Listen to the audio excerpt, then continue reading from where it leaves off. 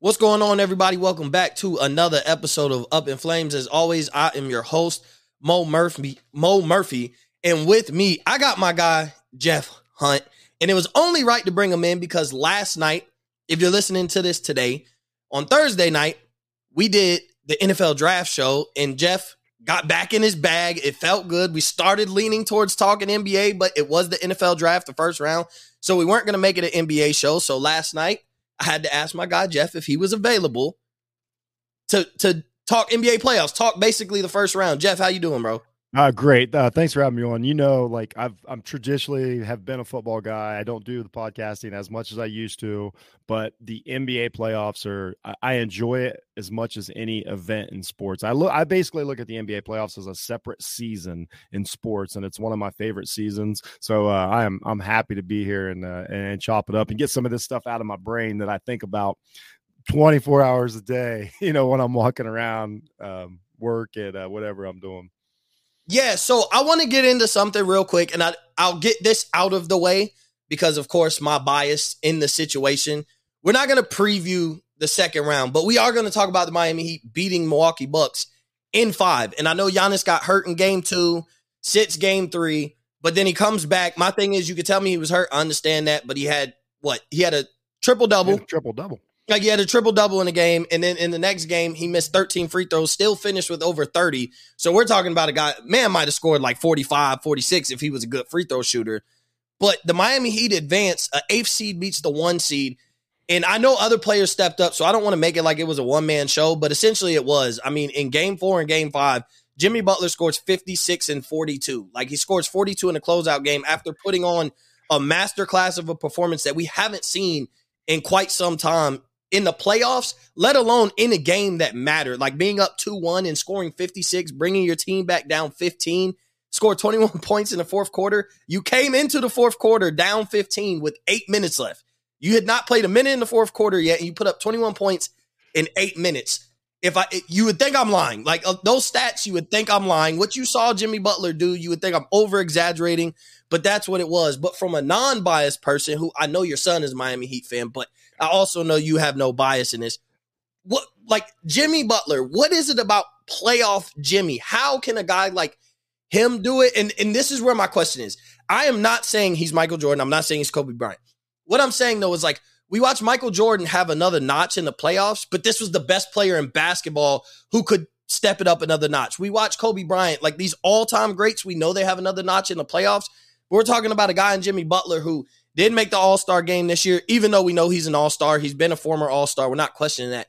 But he goes from averaging 23.9 points per game to averaging like 36 in a series against the 1 seed, and he's done this in the playoffs for the past 4 years. How can a guy who's an All-Star turn into one of the best superstars in the game currently when it comes playoff time? It's crazy. It's crazy to watch. And that's the two guys that kept coming up. Again, I always tell everybody I'm 47 years old. I actually watched Michael Jordan do the stuff that everybody's heard about or watched the video. And I watched it live.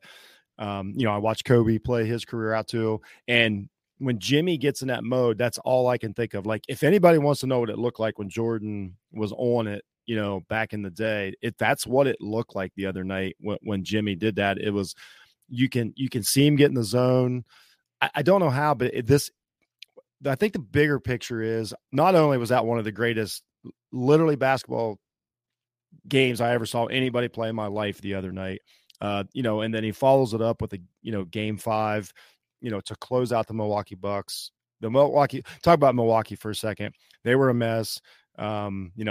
Giannis clearly didn't want the ball at the end of the game. They had no idea. All they had to do was force buckets, get fouls, get to the free throw line, anything to close that game out.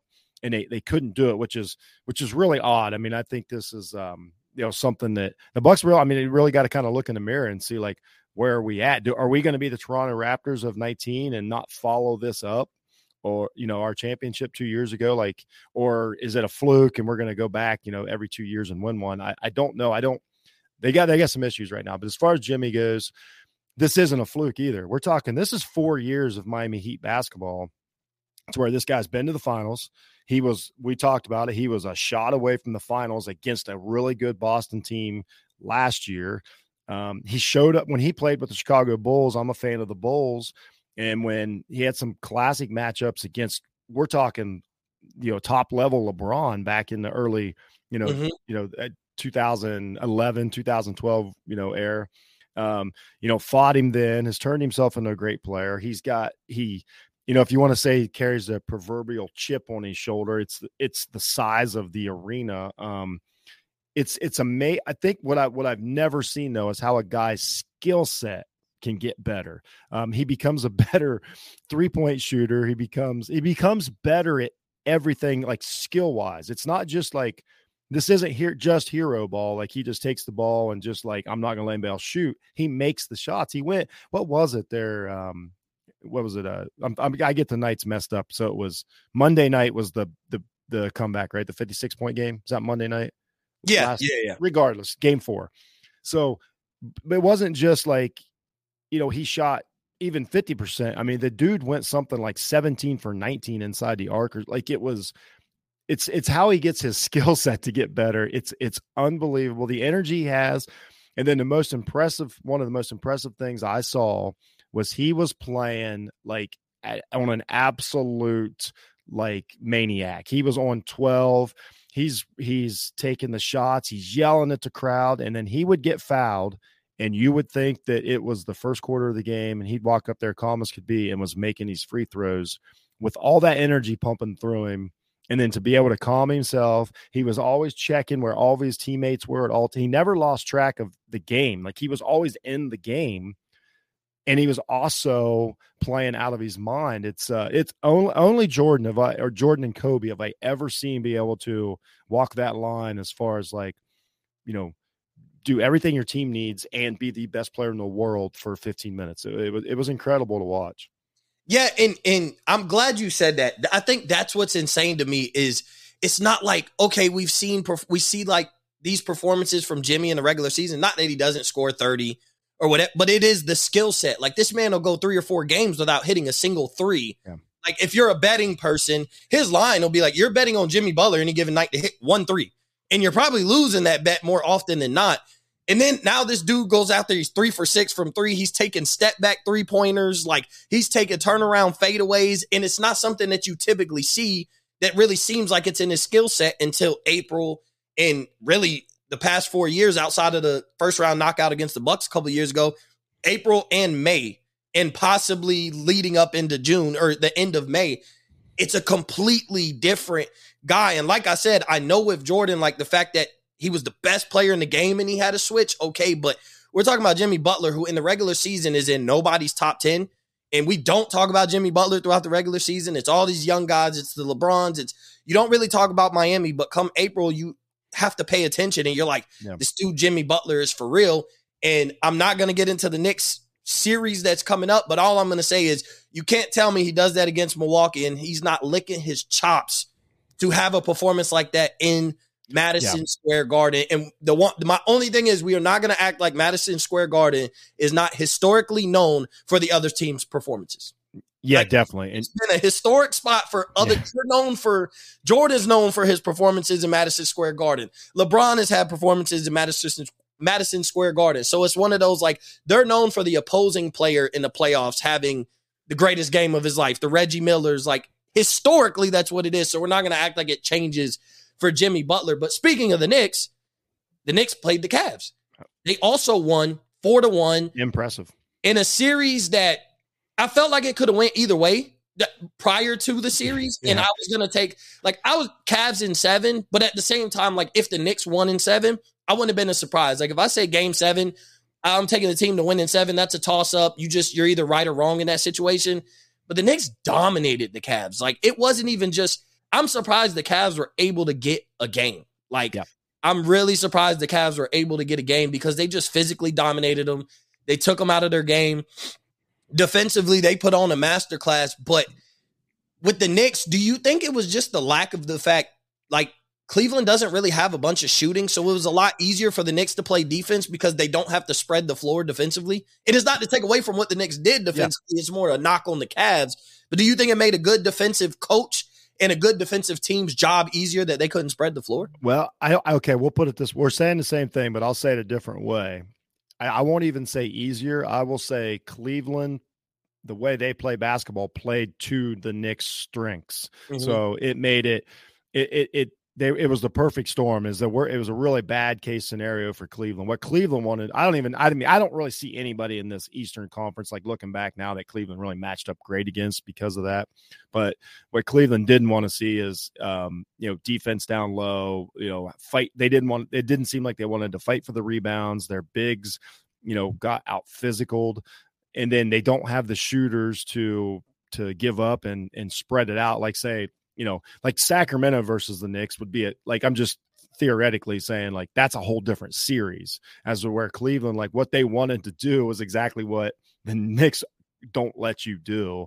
And then, a lot of it, like, I don't like to pick on guys, but like when you got your franchise is, Donovan Mitchell, and he looks like he's not interested. He doesn't want to, especially fight on defense. He didn't seem like he wanted the challenge of Brunson or really any of them. I mean, whoever he was on, he kind of shied away from some of it. I thought it was, I never want to call him like whatever, but it was a bad look for Donovan Mitchell, like as far as coming out of these playoffs. But I watched him a lot this season only because they're on. I live in Ohio, so they're on a lot. So like when I'm just going through the channels, the Cavs are on, so I'll stop and watch.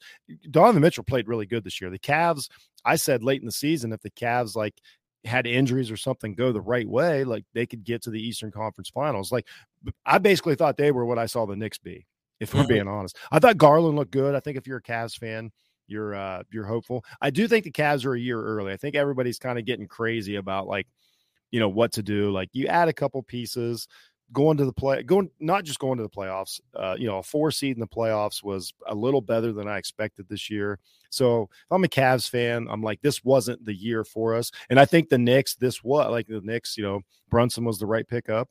And I think this is exactly the Knicks team that was built, and now it's starting to show. Like RJ Barrett's playing better, Quickly played really good this year. Like, and I think the Cavs are a year away from that, but they definitely need a piece or two. And they got, like, every team needs shooters. Like the Heat even have the same issue. Like they were I think they were the lowest scoring team in the NBA this year. Like at some point you have to be able to put up 130 in a basketball game, and the Cavs aren't built that way. And it caught up with them, and the Knicks figured it. And Tibbs, great coaching job by Tibbs. He masterclass, and it was a dominant performance by the Knicks. I was never more sure of a closeout game than I was the other night when the Knicks went back to Cleveland. There was no doubt in my mind. Yeah, you essentially was like, that was easy money. Yeah. As far as making that call. So I want to go a little bit to the Western Conference. Boston just closed out last night. Boston played with dog food. I'm not really going to, I mean, I think Trae Young earned a spot to like all the hate that he received this year. Like I think he shut that down. But then, of course, last night he goes over 7 in the fourth quarter, and the Trae Young hate starts back up. Yeah, just real quick, I could spend 5 minutes talking about like Trae Young's is in a weird spot. I keep telling everybody he's 40% of a great player, but I don't see the other 60% coming around. So like, yeah, when the Trae Young stuff is happening, you're like, oh, I was totally wrong about this guy, but it's not sustainable. And I don't know, like, I don't know how you build around it. He's a very confusing player with that contract. It's one of the most interesting stories of the offseason is whether Trae Young's even playing for Atlanta next year. But I just want to keep saying, like, I see that, like, I have people that don't watch the NBA, but they see the highlights and they ask me at work, like, oh man, that Trae Young. I'm like, yes, I know what it looks like on SportsCenter, but he also doesn't play. I won't say can't play defense, just doesn't play defense. When it gets late, he's not a super like assist guy either. So it's kind of all or nothing. And so just real quick on Trae Young, like it's a, I don't want to say fool's gold, but I think he's 30 to 40% of a great player, but I think that's all we're going to get. Yeah. And yeah, it's in a tough spot because at the same time, like, can he get better, or is this the best he's going to be and he just sustains it for the next 10 years? Like, it is a weird spot for him because he's young enough to where he can get better. He can get a little bit stronger. And we've seen it from players, but it's like, will he? And it's not to dog Trae Young. I do like Trae Young, but there are those situations where as great as he played to take it to game 6, and then it's like, okay, but in the fourth quarter, he went 0 for 7. and the Trae Young haters came back out instead of just being realistic of what Trae Young is. I don't think he'll ever be the best player on a championship team, but that's not a knock because there's only like 5 guys in the NBA that are that. So it's not a knock to say that. People take it as a knock, but it's like there's only like 5 guys in every era that exist where they could be the best player on a championship team, bar none. And that's pretty much goes for every era. Here's a question we have about Trae, and we don't know the answer yet. Is he willing to put himself in a better position for him as, second or third, but you can't be ball dominant and be a streak shooter, if you know what I mean. Like you shoot your teams out of game. Like it's not sustainable in today's NBA. Like you got to have ball movement. You got to be more catch and shoot. He's a shot creator, which is awesome. If you tell me it's the fourth quarter and we're tied and you give me Trae Young, I want him on my team every day of the week. But for it's I don't know how you build around that for 82 games. But we'll see. I could be wrong. He might evolve into a completely different player. I haven't heard anything that says he's going to do that. Yeah, that's true. And the rumors and all the things that go around it, like they don't just come out of anywhere, especially from insiders. Like everybody's not just always blowing smoke as much as we want these reporters and we attack them on Twitter of, you don't know anything. Like, yeah, but they do. Like rumblings happen because they are close to people inside the building. And that's why sources are anonymous, because maybe I wasn't supposed to know this information, but I'm putting it out to the public because the public wants to know this information, and it doesn't matter who I got it from. Just know I got it, and that's why I'm an insider. That's why somebody is an insider and somebody like me is not. I just weigh my opinions on what's being reported, and that's where you play. But anyway. You could try the last thing on Trae Young. I always like making these comparisons as the old guy. This is what it looked like when Iverson and the Sixers were rolling. That's what this looks like. It was 4 guys trying to get long rebounds and hope Iverson would catch fire. And I'm not being negative. I'm just saying that's what it looked like. And that's what this Atlanta team reminds me of. If I miss and you guys get a rebound, give me a second chance. And that's just not super sustainable. Yeah, it's not. So I do want to go to the West. Hell yeah. And I want to talk about, before we talk about the series of all series that we will be watching tonight, really I won't say series of all series, but 2 really good matchups. I want to talk about the Clippers and the Suns series. Okay. As a whole, I think the Suns were impressive. Kevin Durant never really had to play an immaculate game. He did play good, but he never had to play where it was like, okay, we give this ball to KD and we win or lose with them, which is a good thing. Like that's what you want to walk out of the first round with. But it's really more, it's not about Phoenix because we'll really see how good they are against this Denver team. It's about the Clippers. Like that's where my questions raised is like, I'm not saying blow it up, but at the same time, like since they've been there, we're asking the same question. Or what is this, the 5th year they've been together, 4th or 5th year they've been together, and we're literally making the same statement as when they got together. What can this team be if healthy? The thing is, there's enough evidence right now, and I said this going into this year when there were people picking the Clippers. Shout out to Chris, but Chris was not the only one, so it's no knock on him. And he did say, if they're healthy, I see the Clippers going all the way. But that I'm like, that's counting on Kawhi and Paul George to be healthy, both together or either one of them come playoff time, really essentially is non-existent and is probably not going to happen from here on out. Kawhi tears his meniscus. Paul George is hurt, and then, it comes out while they're down 3-1. Well, if they were to come back and win the series, he'll be good to go in the second round, and we're like, well, we all know it's not happening because Kawhi's not coming back.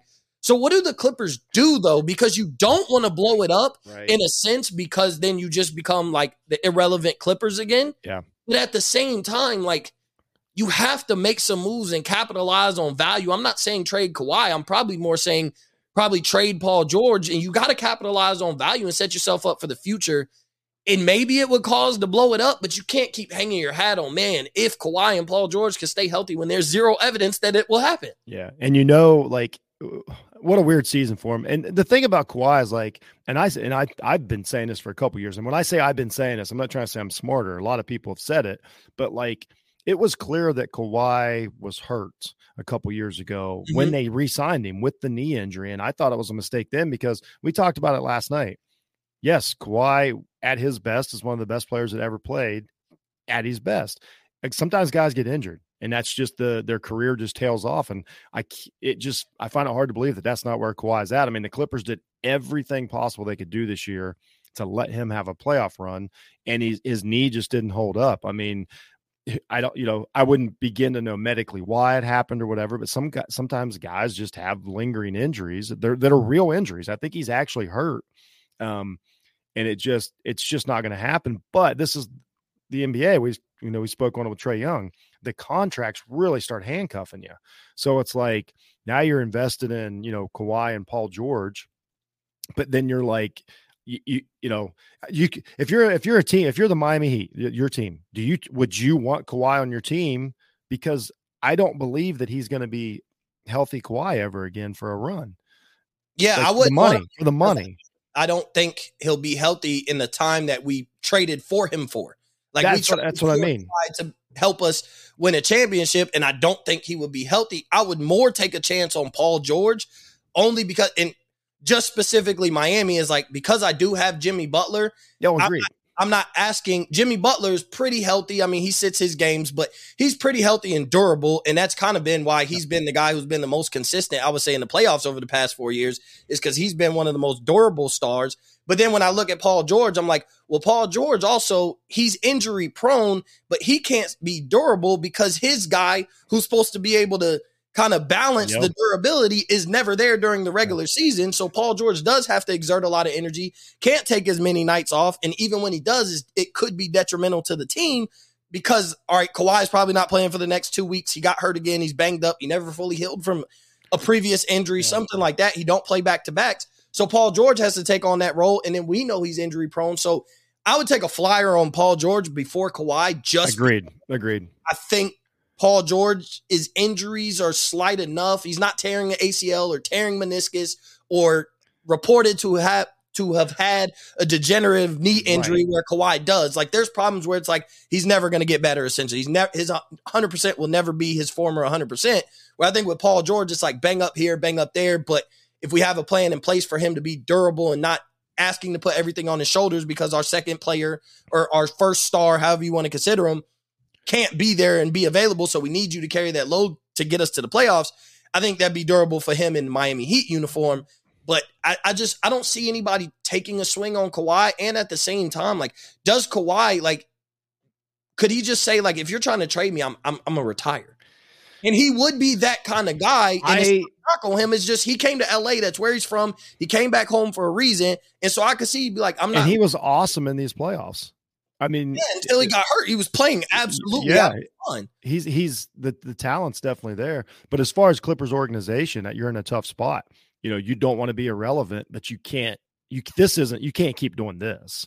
You know what I mean? This isn't sustainable. Westbrook's probably not. I mean, he's not.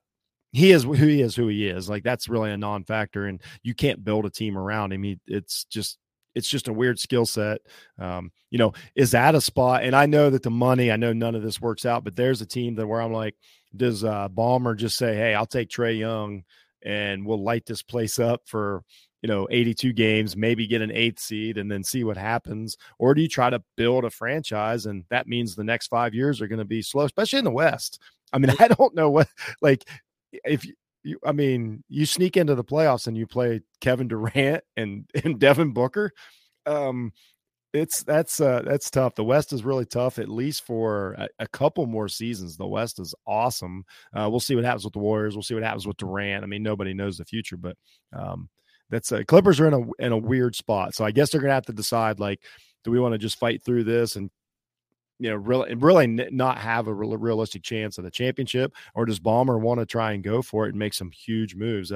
It's another one of those teams with just weird situations because of salaries.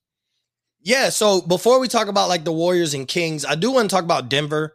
Not really going to make mention of Minnesota. I think they're in a very weird spot as well, because I think they're in an identity crisis as far as you have Cat, who's he's not healthy, but at the same time, like, you're young, up and coming, who everybody foresees to be a future superstar and MVP of this league. Anthony, that's what I was going to say. The Minnesota making it in and giving Edwards even a round of playoff experience is worth everything to them.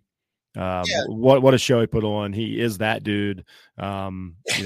His future's bright, but I'm with you. He feels like one of these guys that is basically like, I never want to say I want out, because it always sounds like the players like causing trouble.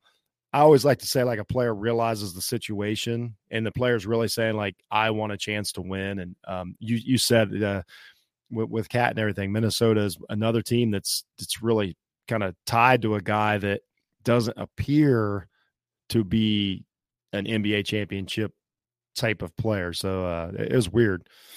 Yeah, and it is weird. And I could see them. I think they're going to entertain trading Cat this offseason. And it's not really a knock on Cat, but it is when you're at a point where your former star player, your former guy is in his prime, and your up and coming guy is the superstar and looks like the future of the franchise.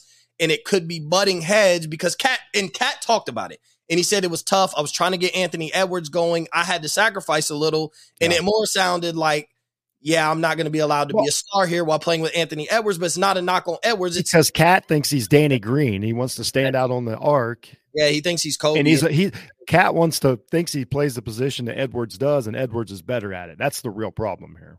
Yeah, and Minnesota tied themselves too with that god awful trade of Rudy Gobert. But we're not Gobert deal. We're not even going to go down that road. It's strangling them. Yeah, and it will strangle them for the next 2 to 3 years. And you better hope like there comes a point in time where Anthony Edwards doesn't say, yeah, I'm not re-signing my extension, because somebody's going to do it. One of these young guys, it will happen. I'm not saying it's Anthony Edwards, but in the next 5 years, one of these guys who get drafted to a terrible team will not re-sign with that team, and they will take less money. They will not sign that super max, that super rookie extension max, and they will go figure out because these players are getting smarter business wise. Anthony Edwards would be like, I'm not going to Minnesota.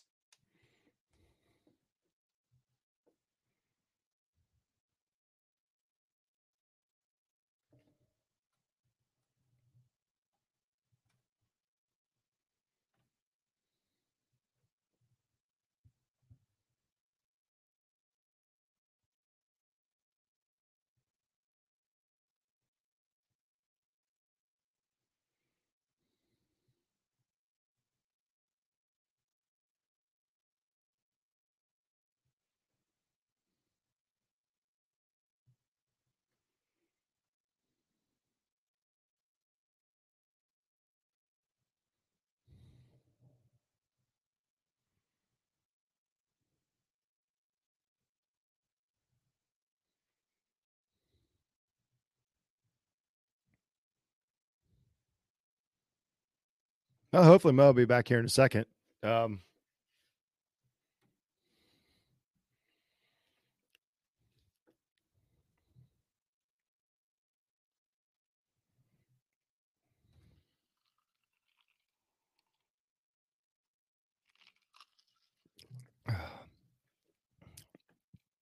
Base watching, we're still live.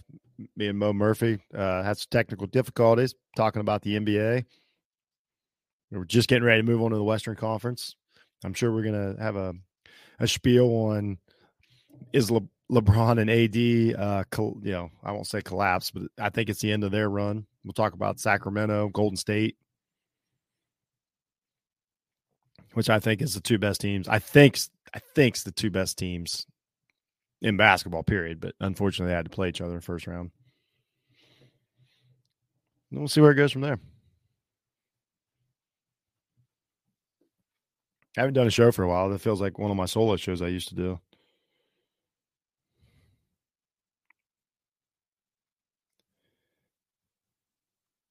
That seems like we might be done. His Wi-Fi cut out.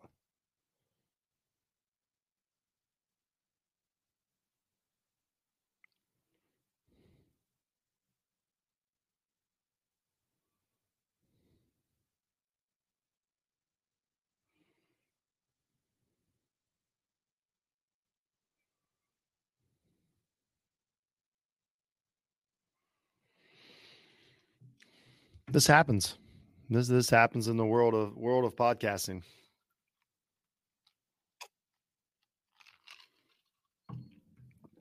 Give it a second here. Mo might want to start up, edit. I'm sure he needs the audio version.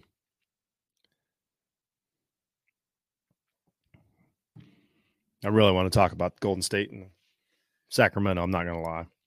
I think Golden State's my favorite to win it right now.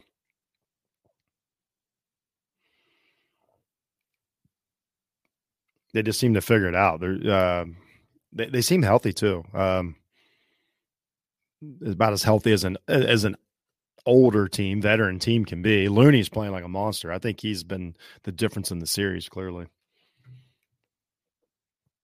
But I like where they're at. And you give me Steph Curry. Like, I know you start the game with Steph Curry on your team, you got a chance to win it. So you start with having a chance to win it.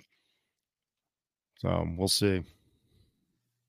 Okay, I'm back. I just been blabbing the whole time. Okay, well, cool. So I appreciate Jeff for being a professional. I'm sorry about my Wi-Fi cutting out. I probably won't edit it. It'll just go the way it is. We'll see what happens. You might want a little edit. I didn't embarrass myself, but anyway. Yeah, Wi-Fi just randomly cut out. We were talking about Anthony Edwards going to LA in 2 years. Well, I mean, I wouldn't be surprised, but yeah, I think somebody is not going to sign that rookie extension because when you get drafted, you cannot control your situation. You get drafted, you go there. Yep. Everybody's not going to be Eli Manning and say, I'm not playing there. Everybody doesn't have the name behind on their back to be able to say that and have the same respect and get what you want at the same time. So, but I do think there will be a point where somebody won't sign that rookie max extension and just be like, you know what, with business and all that, I can make up some of the money lost. And at the end of the day, losing $20 million, you could go sign a $40 million deal. You still lost that $20 million. So you sign a $40 million and you could have had 60, but at the same time, you make up some of that loss, but put yourself in a better situation to set up your career. And you'll get that bigger bag later in your career after being in the league 10 years anyway. But I want to talk about Denver. So Jokic, I said this for, we talked about it, but I've said this before. I think Jokic is one of the guys who has the most pressure to essentially, at the very least, reach the conference finals. And I still think with being the 1 seed and being possibly the MVP, probably the runner-up this year, I think it might go to Joel Embiid. But either way, being the runner-up, being the back-to-back MVP, I think the Western Conference Finals, and I think that's the bare minimum. Yeah. I think he needs to reach a finals and essentially look like he could have won a championship or wins a championship. I think as tough as the West is right now, you couldn't have asked for an easier first-round matchup as opposed to like Memphis lands LA, Phoenix and the Clippers have to play each other. Like the Kings get awarded the reigning champions, Golden State, in their first round for being. And poor Kings. Yeah, like those are their awards where you're like, you get Minnesota. Like that's who you ended up getting. You were able to avoid the Lakers. I'm not saying the Lakers would have beat the Nuggets, but I'm just saying that would have been a little bit tougher because it's still LeBron and AD and whatever. But at the same time, like if he loses in the next round, and I understand it's against Phoenix, and I understand Phoenix has Kevin Durant, and I understand they got Devin Booker, and I know they are a really good team, but forget what Giannis talking about. If Jokic loses in the second round, is the season not a failure? And do we not start looking at Jokic a little bit differently? Well, here's what I noticed about you. First of all, I know he's a great player, but one thing I noticed is like he doesn't seem to get like he seems like this is the same player that we got all regular season, which again is an MVP type player. But like I don't see the extra energy or anything in the playoffs. That you're going to need that I've seen these other guys do. Now, I'm not saying he doesn't have it. You're right. He didn't need it. Jamal Murray had a great series. I mean, that was, that ended that series, but I don't enjoy watching Denver play, but that doesn't mean I think they're bad or whatever. It's just their style of play and the way it looks. And I just didn't really, but yes, Jokic absolutely has to be. I don't even think it can be a case of where he plays because here's the thing. We talked about Jimmy Butler, how he gets basically twice as good. Jokic can play his just averages for the season. They're going to look great, but since it's the way he's always played, he's not going to get credit for his numbers. So he has to win. Yeah, he has to win the series. He can't just have good numbers because everybody's gonna be like, "Well, yeah, of course you had good numbers. Like you always have good numbers." So he absolutely has to beat the Suns, which I don't think. I think the Suns are a bad matchup, and I think Kevin Durant is just waiting. Like I can just feel that KD is like especially with having Booker over there, Durant's gonna be like, if Durant's not feeling it, you're passing it to maybe the best shooting guard in the league, especially offensive. Like that's your fallback is you have one of the best players in the league. That's a playoff player. Another guy that's like, oh, okay, it's time. Like he's incredible. Switch in the first round. Yeah, Like Booker's incredible. Paul is playing well enough, but I don't know. I think, yeah, Jokic, he has to. If he was to go to the finals, I don't know. I guess maybe Game 6 of the Western Conference Finals maybe would satisfy people. But I don't see the problem. Like, I'm with you. I know what Giannis was trying to say, but we're just talking about sports here. I don't see the problem with putting pressure on him and then they don't make it, saying that they, had a bad season. That does not mean that he can't raise these kids or doesn't know how to drive a car. It means that if we're talking about basketball here, like, don't overthink this. And Jeff, this is what I hate. And I seen a clip from the Shannon Sharp podcast, and so this all ties into each other, but he was talking to Steve Harvey. Steve Harvey was giving advice and saying, like, men are supposed to provide. You're not supposed to ask the 50-50 thing. This younger generation doesn't understand it.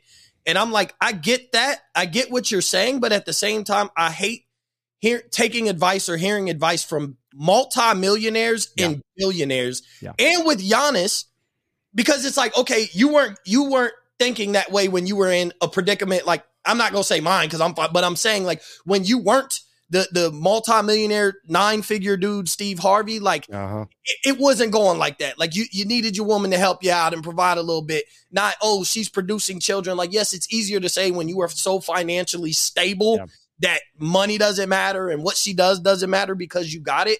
But I think that's with Giannis. Like, oh, well, how is it a failure? Like, bro, it gave me I got more money than you, and not necessarily saying that, but it's like, my life is better than yours. I still get to take care of my kids and this and that. And it's like, bro, we're not talking about, we're not judging your bank account, bro. We're judging the product on the basketball. We're not talking about your family. We're not talking about anything except for just basketball. And I guess, no, we won't go down the road on this. Everybody's beat it to death, but like, I do understand there was a history with the guy that asked the question, and that was a tough moment. But here's what I said: Giannis could have just said no.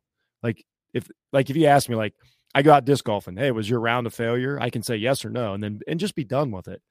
Like no, what Giannis to me, what I heard was, it didn't matter anyway. It's just a game, and I know that's not what he said.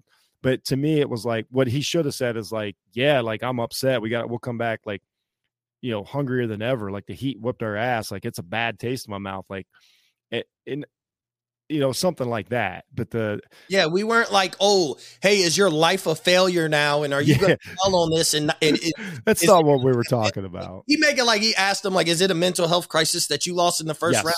Are you going to be able to provide for your family now? Like, bro, we weren't asking that. No, we didn't ask that. We just asked if you thought the season was a failure. And it was. Early was. You can't be a 1 seed, lose to the 8th seed in the first round, and tell me that you look at this season as any type of success. Yeah. That's all I'm like go. And we know you do now get to go to Cancun and play with your kids and you get to have a very long off-season vacation. So yes, you are winning. You get to spend your Supermax deal anywhere you want to in the offseason. So you're winning now after a major loss and a failure of a season. You wanted to be you had a goal to be playing in June. You're knocked out in April. You won't even be playing in May. Yeah. You failed. Like, it's okay, bro. Your season was a failure. That's what I mean. Like, it's okay. Like, your team, like, we can say it a million different ways. Disappointed, underperformed, choked, all this stuff, all sports related. Yeah, it's just sports. Ain't nobody acting like Giannis can't raise his kids, or don't take his brother to dinner or buy Christmas present. Like, it's cool, man. Like, calm down. Like, that's what I said. It's like he felt the season was a failure, and that's why he gives an example like that. Like, that's another one of those things. Your answer. And I love Giannis. I like who he is. Like, but he did this. He also pulled the same shit when they won the championship. Like, then it was like he was taking the high road about, like, how he did everything the right way, and there's a right way to do it. So, like, oh, okay, you're judging LeBron James is who you're calling out. You're judging Kevin Durant, guys like that. Like, now there's more to it. But when you lose in the first round, it's like, oh yeah, we had a good season, no big deal. Like, yeah, like, I get to go home to my kids, and that's like, that's not what we asked. But we didn't ask if you were going to abandon your children tonight. Nobody asked. But and it's crazy. But to wrap all that back into Jokic, I think anything less than he says it's a failure.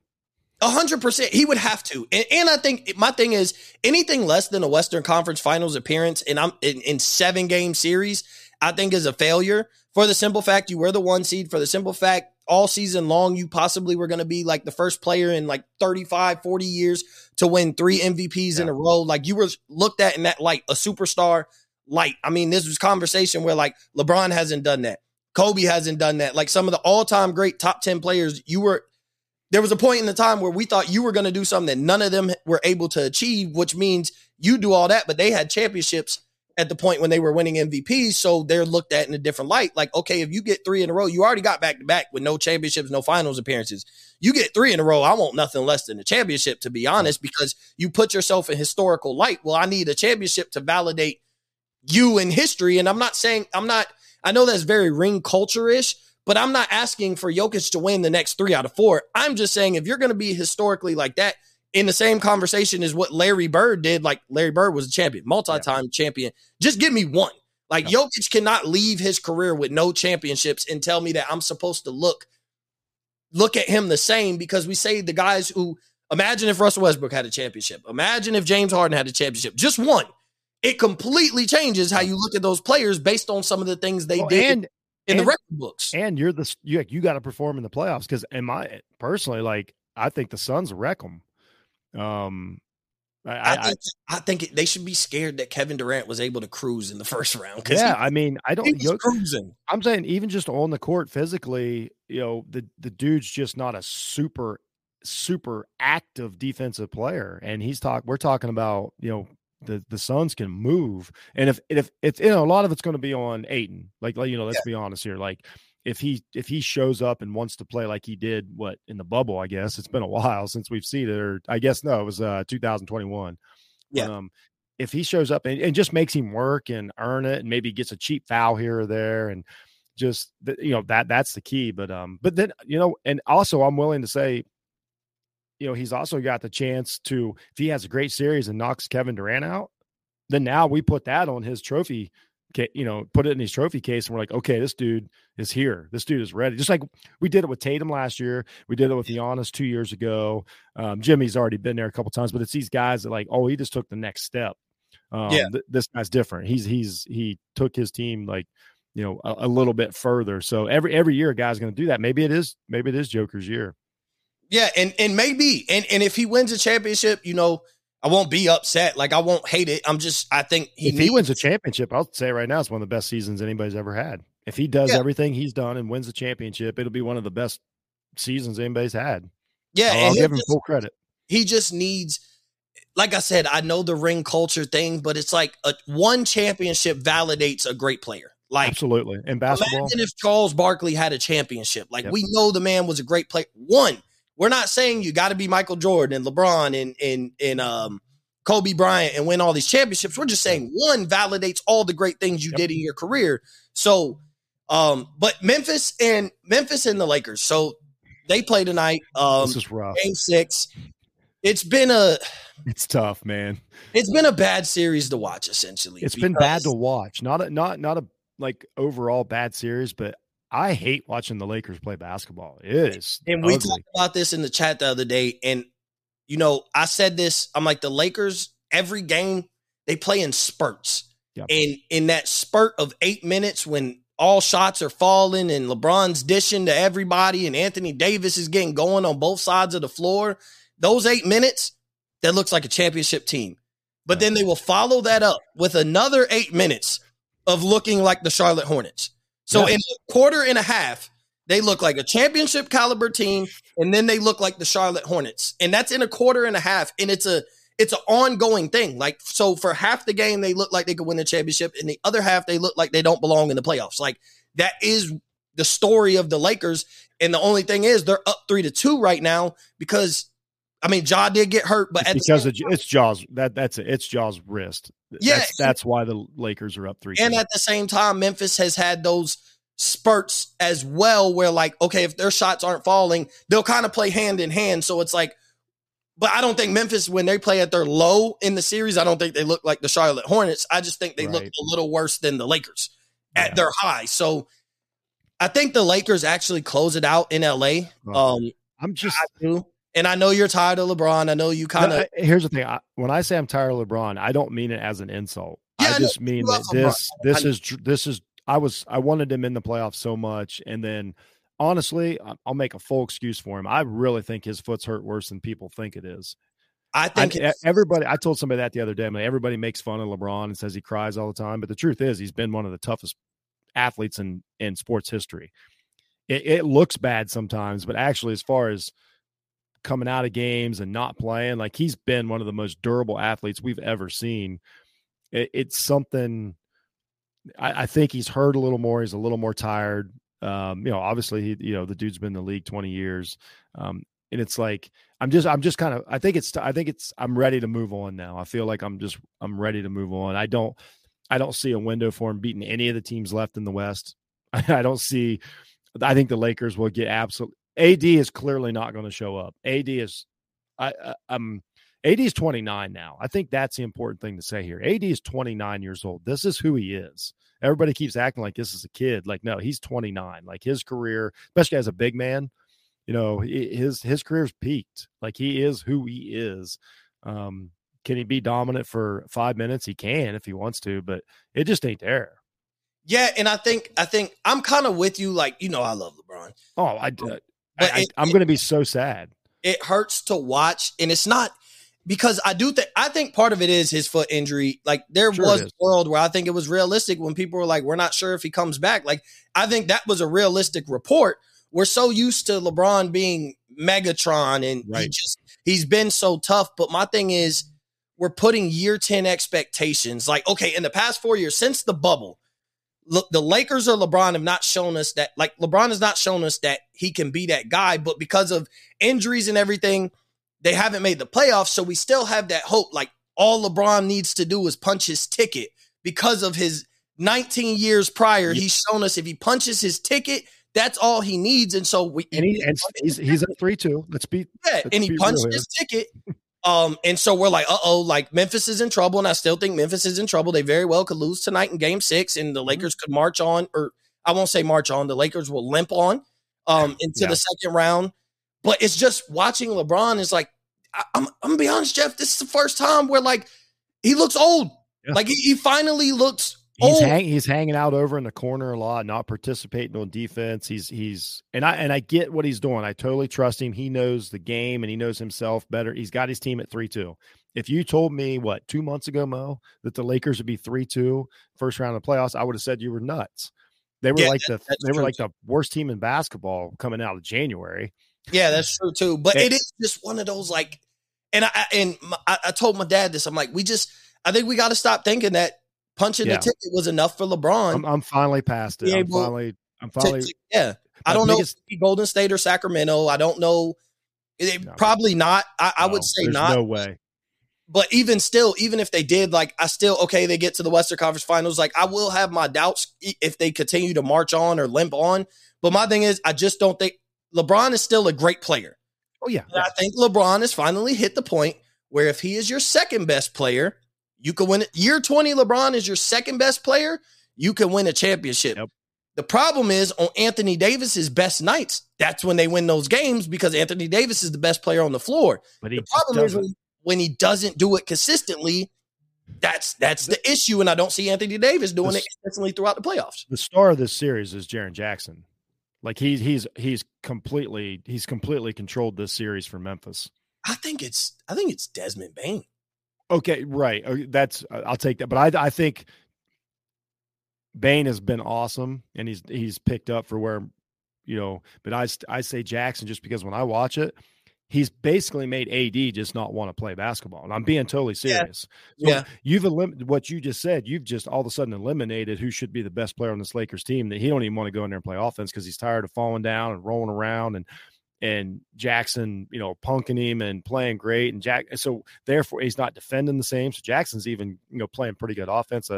That's been the thing that I'm like, that dude is, we're talking about players that have come out of this playoffs, for me personally, that I'm like, oh shit, Jackson's one of them. Bane also. I got Bane on my list too. I made a little list of, like, guys that I'm like, oh, okay, I didn't know. Sacramento's got about 10 guys like that. So Yeah, it's just so we'll close out. We'll talk about the Warriors and Kings Let's a do little it. bit. They play their game 6, and I want to make this known. So I asked this question when the Warriors were down 2-0. Do you think or somebody else asked the question. They said, "Are the Warriors done?" I said no. Majority of everybody else said yes. And I'm like, Sacramento did what they were supposed to do. They won their first 2 at home. It's never over when you're down 2-0 until you tell me what you come out of game 3 or 4. Right. They lost game 3. Obviously, we know no team has ever come back down 3-0. If you leave out of game 4 down 3-1, I don't really like your chances, especially because home court advantage is not on your side anyway, and game 7 would be played on the road. But instead, they took care of home, and then they were able to snag one on the road. And this is where I say, some people say championship experience doesn't matter. This is where I say it does. Because Absolutely. if the Warriors went up 2-0, if the Warriors had went up 2-0, Sacramento panics and the series over. Like if it was vice versa, I would say Sacramento, they're not going to know how to handle being down 2-0. They haven't been there before, and I would say the series is over. But because Golden State, they just won the championship. Like they've been there, done this. This core group has been there, done that. And knowing that guys like Jordan Poole hasn't been playing that good and all that. But at the same time, those guys just played in the NBA Finals and won the championship last year. So there is that experience and there is that mental space where it's like, I'm not going to panic. Now they got to come home and they got to see us. And we know we going to handle business at home. If we could sneak game 5 on the road, we got them right where we want them. And I think that's exactly what they did. And I do think Golden State closes it out tonight at home. I just do not see in a closeout game, I don't see Sacramento being able to play their best basketball and outplay Golden State because they've been here, done this, and closed out so many series as a core. I trust Steph. I trust Clay. I trust Draymond in this situation. Like I really do. I trust Steve Kerr. They know what it takes to close out when you're up 3-2. And I think they do it, especially because it's at home. Yeah. What I've seen out of Golden State, when it flipped for me was when game 3 started, Golden State played one of the best defensive games I've seen this season. And I was like, oh, okay. This is the Golden State that wins championships. It was incredible how well they were getting back and playing defense. And I'm like, okay, now we got a series. And of course, obviously it is. Golden State's my favorite right now, mainly because they're actually pretty healthy, which is rare. They're pretty deep and they're pretty healthy. They can throw a lot of guys out there that are good basketball players. I think Looney in this series has been a monster. Absolute monster in this series. I love watching him play basketball.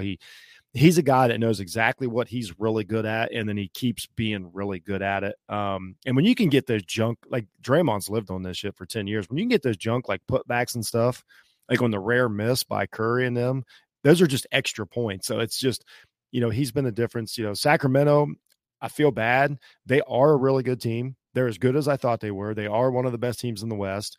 They're just running up against a slightly it's just the experience. Like I feel bad that Sacramento doesn't get a play another series because they deserve it. They are a good team. Sabonis has took a step back. I don't know what's going on with that. I was a little disappointed watching him, but I'm not smart enough in the NBA to know like what defense they're doing. And Draymond started the series in the last, acting like a goofball and all this stuff, but he's back to playing the type of basketball that helps him win championships, his defense, everything. It's been a great series. And I think Steph Curry is as good a playoff basketball player as anybody in the league right now, including Jimmy Butler. He's just what I said, our buddy Fresh the other day, we were talking about it on Twitter. And I said, what Golden State does better than anybody left right now is they know exactly how and when to stop the other team's momentum. They never let the game get away from them. When you watch that game, game 5, game 5, they like as soon as you could feel Sacramento speeding up and like the energy, they knew exactly when to hit a shot. Curry would hit a shot, or maybe a timeout, or just even a foul. Like Draymond knows when to do something stupid to just stop. They never let that other team get carried away. And I'm like, that's a championship. That's championship shit. Like they know exactly. They learned their lesson playing LeBron back in those days and not letting that momentum get out of hand. And they're just taking care of business. It's I think they're my favorites to win the championship right now. Yeah, and I think if you're Golden State and you went through injuries this year, Andrew Wiggins was had some personal things to handle for probably 2 months. Steph had went down for a little bit. Clay had got hurt a little bit. Draymond Green, they got banged up. They're getting older. Yeah. But if you ask them that, okay, we play the Sacramento Kings, I think getting into the 6th seed and getting Sacramento, I think they felt rewarded as far as, man, we don't have to play Phoenix. We don't have to play Denver. Like, we play Sacramento, the least experienced team that we possibly least experienced. I'm glad you said that. Yeah, the least experienced team that we possibly could get. And then you tell them that there's a possibility that in the second round, we get the Lakers. Like, the Lakers might be beat or the Memphis. It doesn't matter. But I think the winner of this series is going to the Western Conference Finals. That's what sucks for Sacramento or Golden State. The winner's going to the Western Conference Finals. And that's the very likely option. But I think if you tell them, like, okay, we get Sacramento, who's the team with the least experience, so we have the advantage there. We play the Lakers. I just say the Lakers because they are up 3-2, and I expect them to close out tonight. So I say the Lakers, who's going to hobble into the second round, and we're going to be able to take advantage of them. Sweep. It's a sweep. I think it goes 5. Okay, I'll give you 5. A gentleman's sweep. But God, I cannot think for a second. So then they get to play the Lakers, who are going to hobble into the second round, and then they're like, okay, we only either have to play our greatest against either Denver or Phoenix. I think they would love to not have to play Phoenix, but at the same time, I think they would embrace that Phoenix matchup. Kevin Durant, the storyline. Give me Durant. Yeah, give me Dre and KD. Like, there's a lot of good storylines. Whoever went, like Sacramento or Golden State, I'm on board for into the championships. It's going to be good. There's really not a lot of bad matchups left in the West. It's going to be really exciting. So if Sacramento pulls it out, that's awesome. I want more. I would let Sacramento I'd just let them back in. Just take the Lakers out, put Sacramento back in. But let's just keep running. It's been awesome, and shout out to De'Aaron Fox. Another thing I said about these playoffs real quick, I know you want to get out of here, is that, like, it's been awesome to see all these guys that we heard about and that went to, like, maybe they went to big colleges, they were high draft picks, and they kind of get lost because, honestly, like, if you live on the East Coast and your favorite team is Philadelphia 76ers, you may not watch Sacramento basketball. You may not watch Minnesota. So you watch these playoffs and you're like, damn, Anthony Edwards is that dude. Damn, De'Aaron Fox is that dude. Damn, Malik Monk is that dude. Damn, Sabonis is that dude. Like, all these guys that have stepped up, and you realize how freaking good the talent in the young talent in I think I looked today, Mo, and, like, I want to say 10 out of the top 20 points per game scorers in the playoffs right now are under, like, 27 years old. Like, and Tatum's a veteran at, like, 26. Yeah. I mean, the league is, so young, and post LeBron. It is. If you really, like, just enjoy watching basketball, it's in good shape post LeBron. I feel better about moving on past LeBron than I did before the playoffs started. I really think that I'm ready for the next phase of the NBA. Yeah, 100%. So we're going to close out there. Jeff, I appreciate you always for joining. Everybody, you know where to follow me at Mo_Cheese15 on Twitter, at Up in Flames Pod on Instagram. I appreciate everybody for tuning in. I appreciate everybody for listening. And on that note, Up in Flames is out.